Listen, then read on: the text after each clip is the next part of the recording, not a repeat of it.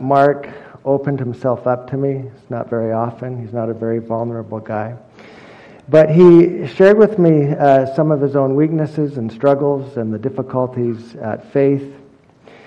And he revealed to me that recently he had preached on John 21. And in that sermon, as he was preaching, you know that Mark, like me, we don't use manuscripts. We are open to the prompting of the Spirit. And as he was preaching through John 21, it just struck him as he was thinking about Peter. He said to himself, we need a strong man in the pulpit. And then he said to himself, we need strong preaching. We need a strong man with strong preaching. And so I said, Mark, no problem. I can accommodate you. I can do this for you. We're brothers. I love you. You're a dear friend. I can do this for you. And then this afternoon, the strong man fell asleep. And then he had to race here and violate every speeding law known to man, which of course, if you know anything about me, I'm a rule follower, so that it was very painful to have to do that. But for Mark's sake, I would do anything for that man. So here we are. Our text this evening comes from 1 Corinthians chapter 10. 1 Corinthians 10, verses 1 through 11, hear now God's word.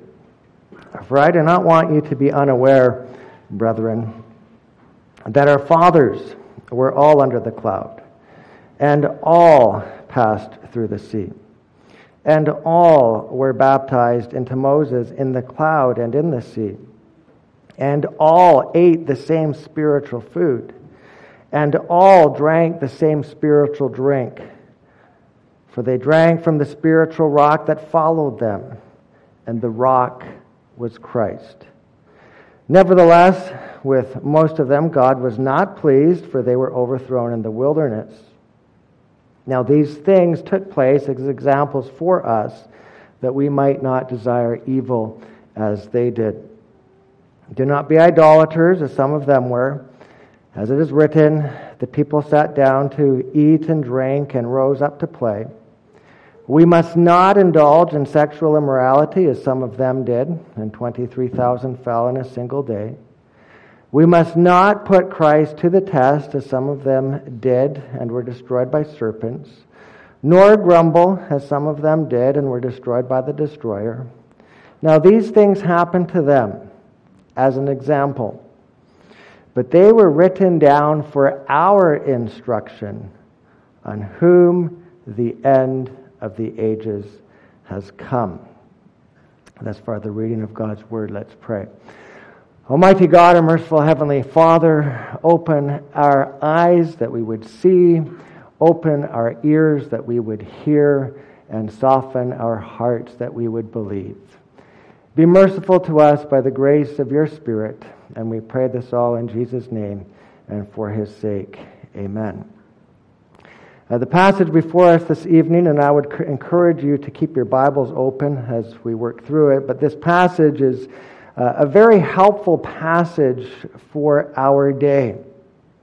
There is much confusion in the church today regarding the relationship between Israel and the church, and I know that under the strong teaching of Mark, you probably don't have these problems, these issues with this dispensational and premillennial weirdness that God has two plans, plan for Israel and a plan for the church, and that at some time, this time began in 1948, that sometime in the future the temple will be rebuilt in Jerusalem, and even the sacrificial system will somehow be reinstituted as a sacramental system of some sort. It's also very important because the church today flounders in her understanding of the covenant. What is the covenant? With whom is the covenant made? And of course, the covenant is the relationship of love that God establishes with his people and their children. It also helps us understand, it sorts through some of the sacramental questions that plague the Reformed world today. So let's just jump in and see what the Lord has in store for us this evening. For I do not want you to be unaware, brethren, that our fathers, and there we need to stop. Who are these fathers? Who are the fathers that Paul has in mind? And of course, the simple answer is Israel. And the question, of course, is, well, who was Israel and how did God establish Israel? And do we even have descendants of Israel today? And it's interesting when you think about the covenant with Abraham and the establishment of circumcision, that the covenant was always based, or God's relationship with Israel, the establishment of Israel, was always based on promise and not by bloodlines. If you paid attention this evening to the Genesis 17 passage, you will know that it was not only Abraham who was circumcised along with him. Anyone? Don't be shy. This is Ishmael's circumcised. Who else? Who's the son of promise? Okay, and who else? His whole household. Now, does his whole household have blood relation with him? Is this his biological progeny? Now, and if you go back a few chapters to Genesis 14, you will remember that when Abraham delivers Lot, we read of the massive size of Abraham's house. It's a ginormous household, and scholars believe that he probably had anywhere between 3,000 to 5,000 people within his household. For you will remember that when he delivered Lot with an army of how many trained men? 318, right? Genesis 14, verse 14. And so when God establishes his covenant with Abraham, you could say that Abraham and his blood and his biological descendants, they're in the minority. Right? So the covenant that God establishes with Israel was never primarily based on blood. It was based on God's promise. And we see this further developed when Israel comes out of Egypt in the Exodus. That's the passage that stands behind 1 Corinthians 10. But when Israel comes out of Egypt, who joins them? Anyone remember? In Exodus 12? A mixed multitude. And as Mark has probably taught you, the mixed multitude was what group of people? Are these the Afghanis? Canadians, the Scots, the Irish? Where are they? In Egypt, right? So these are probably Egyptians, perhaps other slaves, but there is a huge number, a mixed multitude, not a small number, that comes with Israel out of Egypt, and they are incorporated into the people of God, and they become Israel. And we know this, that in the Old Testament, a Gentile could become a Jew. A Gentile could be incorporated into the people of Israel. And we even know Jesus was a Jew, right? Yeah? Yeah, Jesus is a Jew, yeah. And in his genealogy, he has some weird bloodline, right? Who's one woman that's brought into Rahab? Ruth, right? So one of the things that we need to understand even today as we think about some of the issues in our world and the role of Israel, the place of Israel, is that the covenant was never based primarily on blood, but on promise. So Paul says our fathers, the family of Abraham, the children of promise, Israel, were all under the cloud and all passed through the sea. And we know we'll stop right there, that that here, all means all. All doesn't simply mean the fathers. All means the fathers and mothers. And all doesn't simply mean fathers and mothers. All means the fathers, the mothers, the children, the nursing infants. All the people of Israel that left Egypt, that crossed the sea on dry land, all of them, those are the fathers, they passed on dry land, and all were baptized into Moses. I also hear a rumor that your associate pastor was once a Baptist, and at one time in his life he thought the word to baptize, the verb baptize, meant to dunk. It's very interesting here that here is the proof text that baptizo cannot mean to dunk. Think about this. All were under the cloud, all passed through the sea, all were baptized into Moses. Now, think about this. How did Israel cross the Red Sea?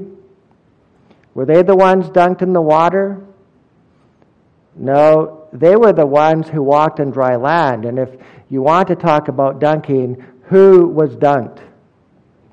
The Egyptians. And it was not a dunking unto salvation, it was a dunking unto damnation. It was God's judgment upon them.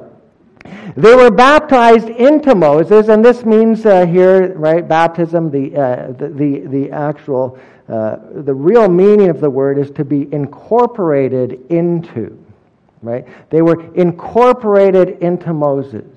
They identified with Moses. Moses was their covenant head. What Moses did, they did in virtue of their union with Moses. Moses went before them on dry land, and they followed on dry land. They were baptized into him, a dry baptism, if you will, unto salvation. They were baptized into Moses in the cloud and in the sea. And all ate the same spiritual food.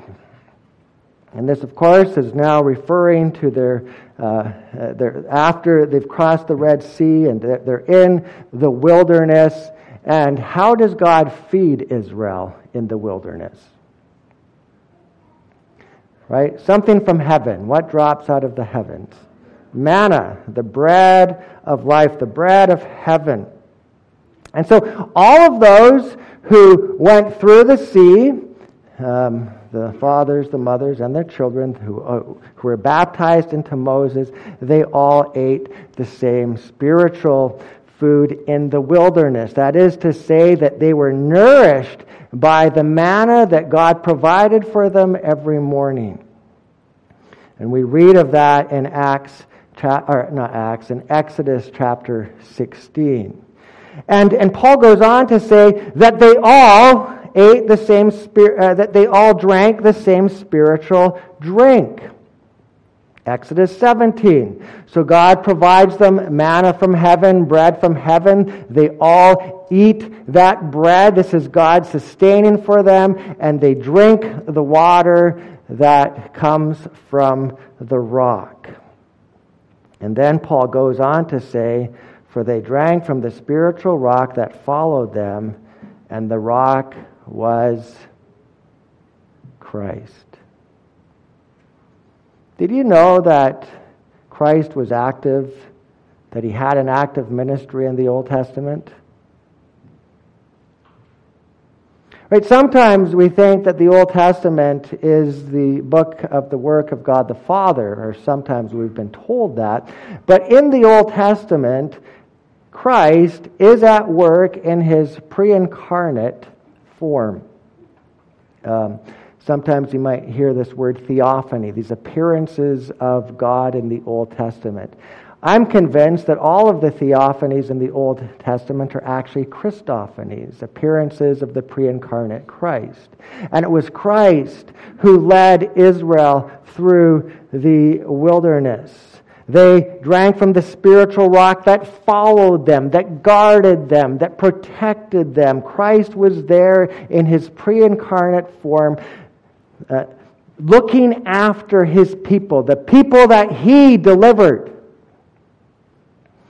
The angel of death is probably also a reference to the pre-incarnate Christ. It's Christ who slaughters the firstborn sons of the Egyptians. He's the one who gives them victory. He's the one who brings them through the Red Sea. And He's the one who brings them through the wilderness and into the land of promise.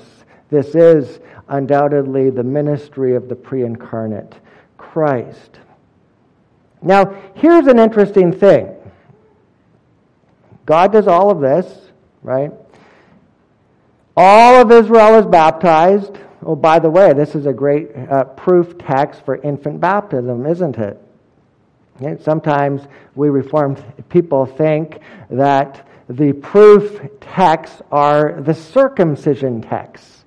But here we actually have an explicit reference to baptism that would have involved the infants. They were baptized into Moses as they passed through the sea on dry land. So we have all of this history. Paul is recounting Christ, the pre-incarnate Christ work in the wilderness experience, and then he gets to that sermonic point, which is verse 5, "Nevertheless, with most of them God was not pleased, for they were overthrown in the wilderness." Now, we need to just stop there and think about this. With whom was God not pleased? Was it with the little children?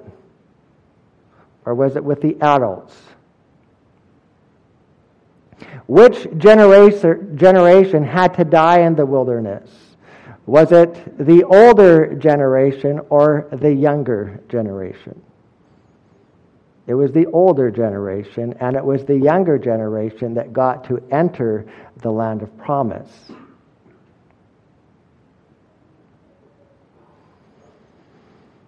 And then Paul goes on to explain the various sins committed by that older generation. Now, these things, he says, took place as examples for us that we might not desire evil as they do. You see, brothers and sisters, Israel is our family. This is our family history. The church is the fulfillment of Israel. And all the promises that God made to Abraham, Isaac, and Jacob, and all the fathers, those promises, of course, find their ultimate fulfillment in Christ, and then in Christ and through Christ to us, the church. And Paul says, you are to learn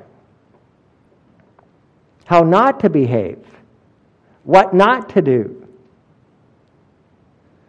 from their example. These things took place as examples for us that we might not desire evil as they did. And notice he goes on to say, we must not do this as they did. We must not do that as they did. And verse 9, we must not put Christ to the test as some of them did. Right? Another indication that Christ was at work in the Old Testament. They put Christ to the test. And Paul says, learn from their example. Don't be like them. Don't do that.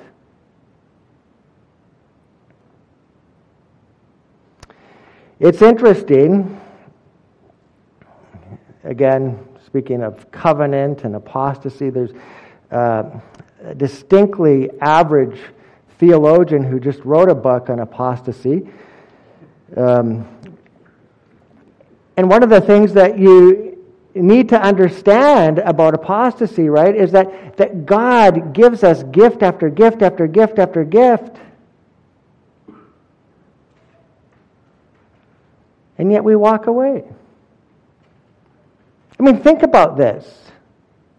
Was it not a gift for Israel to be baptized into Moses to cross the Red Sea in dry land? Was that not God's grace to them? Was it not a grace that God provided bread from heaven, manna, every day? Was it not a grace that God gave them water? Why would they complain? Why would they turn away? This is a great mystery. I mean, think about our first father, Adam. Did Adam lack anything in the garden? No, he had everything. He had no reason to complain. He had no reason to disobey. He had no reason to spit in the face of God. And yet he did. And Paul says to us, he says, look, you have received every good gift in Christ Jesus. Have you not been baptized? Do you not partake of the Holy Supper? Do you not receive faithful preaching, strong preaching, week after week? What's wrong with you then, that you would turn away? That you would turn your back upon the Lord Jesus Christ, the one who saved you, the one who purchased you with his own precious blood. Paul says, no, these things took place as examples for us that we might not desire evil as they did. Do not be idolaters as some of them were.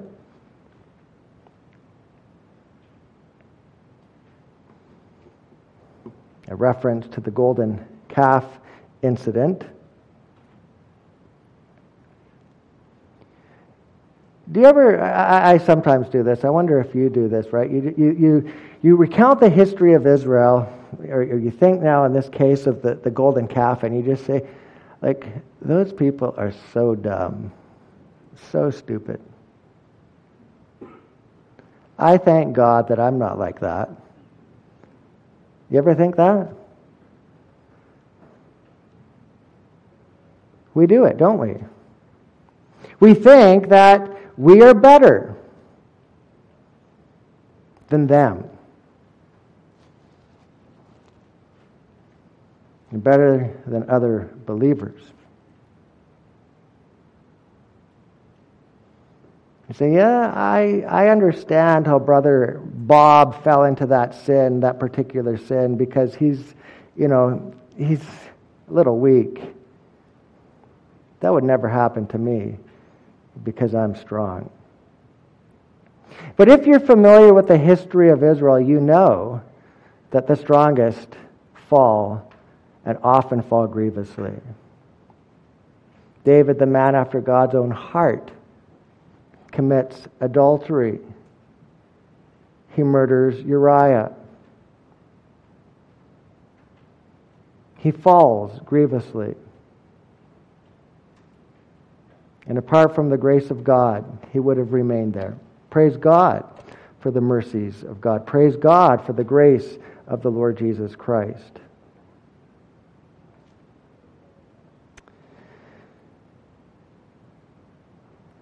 This is our history. This is our family. And we are to learn from it. One of the important lessons here, it seems to me, is this. A good start does not guarantee a good finish. A good start does not guarantee a good finish.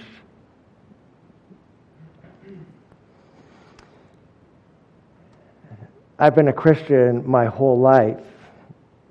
And sometimes I think to myself in my sin, in my pride, I think, you know what? I've got it. I've figured out the Christian walk. I understand what it's all about. I know what I need to do.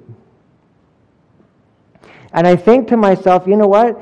I actually do not need as much grace today as I did 10 years ago.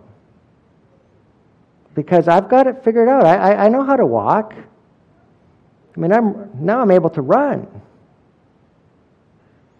I've come a long way by God's grace, and because I've come a long way by God's grace, I actually do not need as much grace today as I did 5 years ago.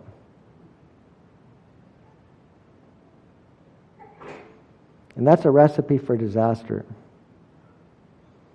That's a recipe for apostasy. Because I stand in need of as much grace today as the day I first believed.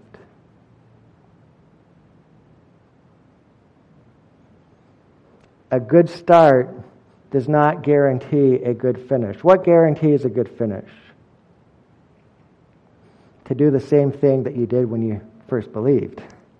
To entrust yourself to the Lord Jesus Christ. To entrust yourself to the mercies of God. To understand and to believe that you have no strength in yourself. And to believe that Christ and Christ alone is your sufficiency. Verse 11, now these things happened to them as an example, and they were written down for our instruction, on whom the end of the ages has come. And what Paul is getting at here, of course, is that with the coming of Christ, all these promises that were made to our fathers, to Abraham, Isaac, and Jacob, have come to fruition. And we now have more privileges than they ever had. So God expects so much more of us. You know, there's this lie in the contemporary church, right, that in the Old Testament, God was a God of judgment, a God of wrath, a God of anger. And in the New Testament, God is a God of love and a God of acceptance and a God of inclusiveness and all of that. And when you read the author of Hebrews says over and over and over again, if they received a just judgment, how much more will we be judged if we trample upon the blood of the covenant? Because we have been given so much. Christ has come, and He has given us the Spirit. And by the Spirit, we are able to live the life of faith that Israel was not able to do. Remember these things, brothers and sisters. Remember that these things happened for your instruction. Trust and obey, for there's no other way to be happy in Jesus but to trust and obey. Amen.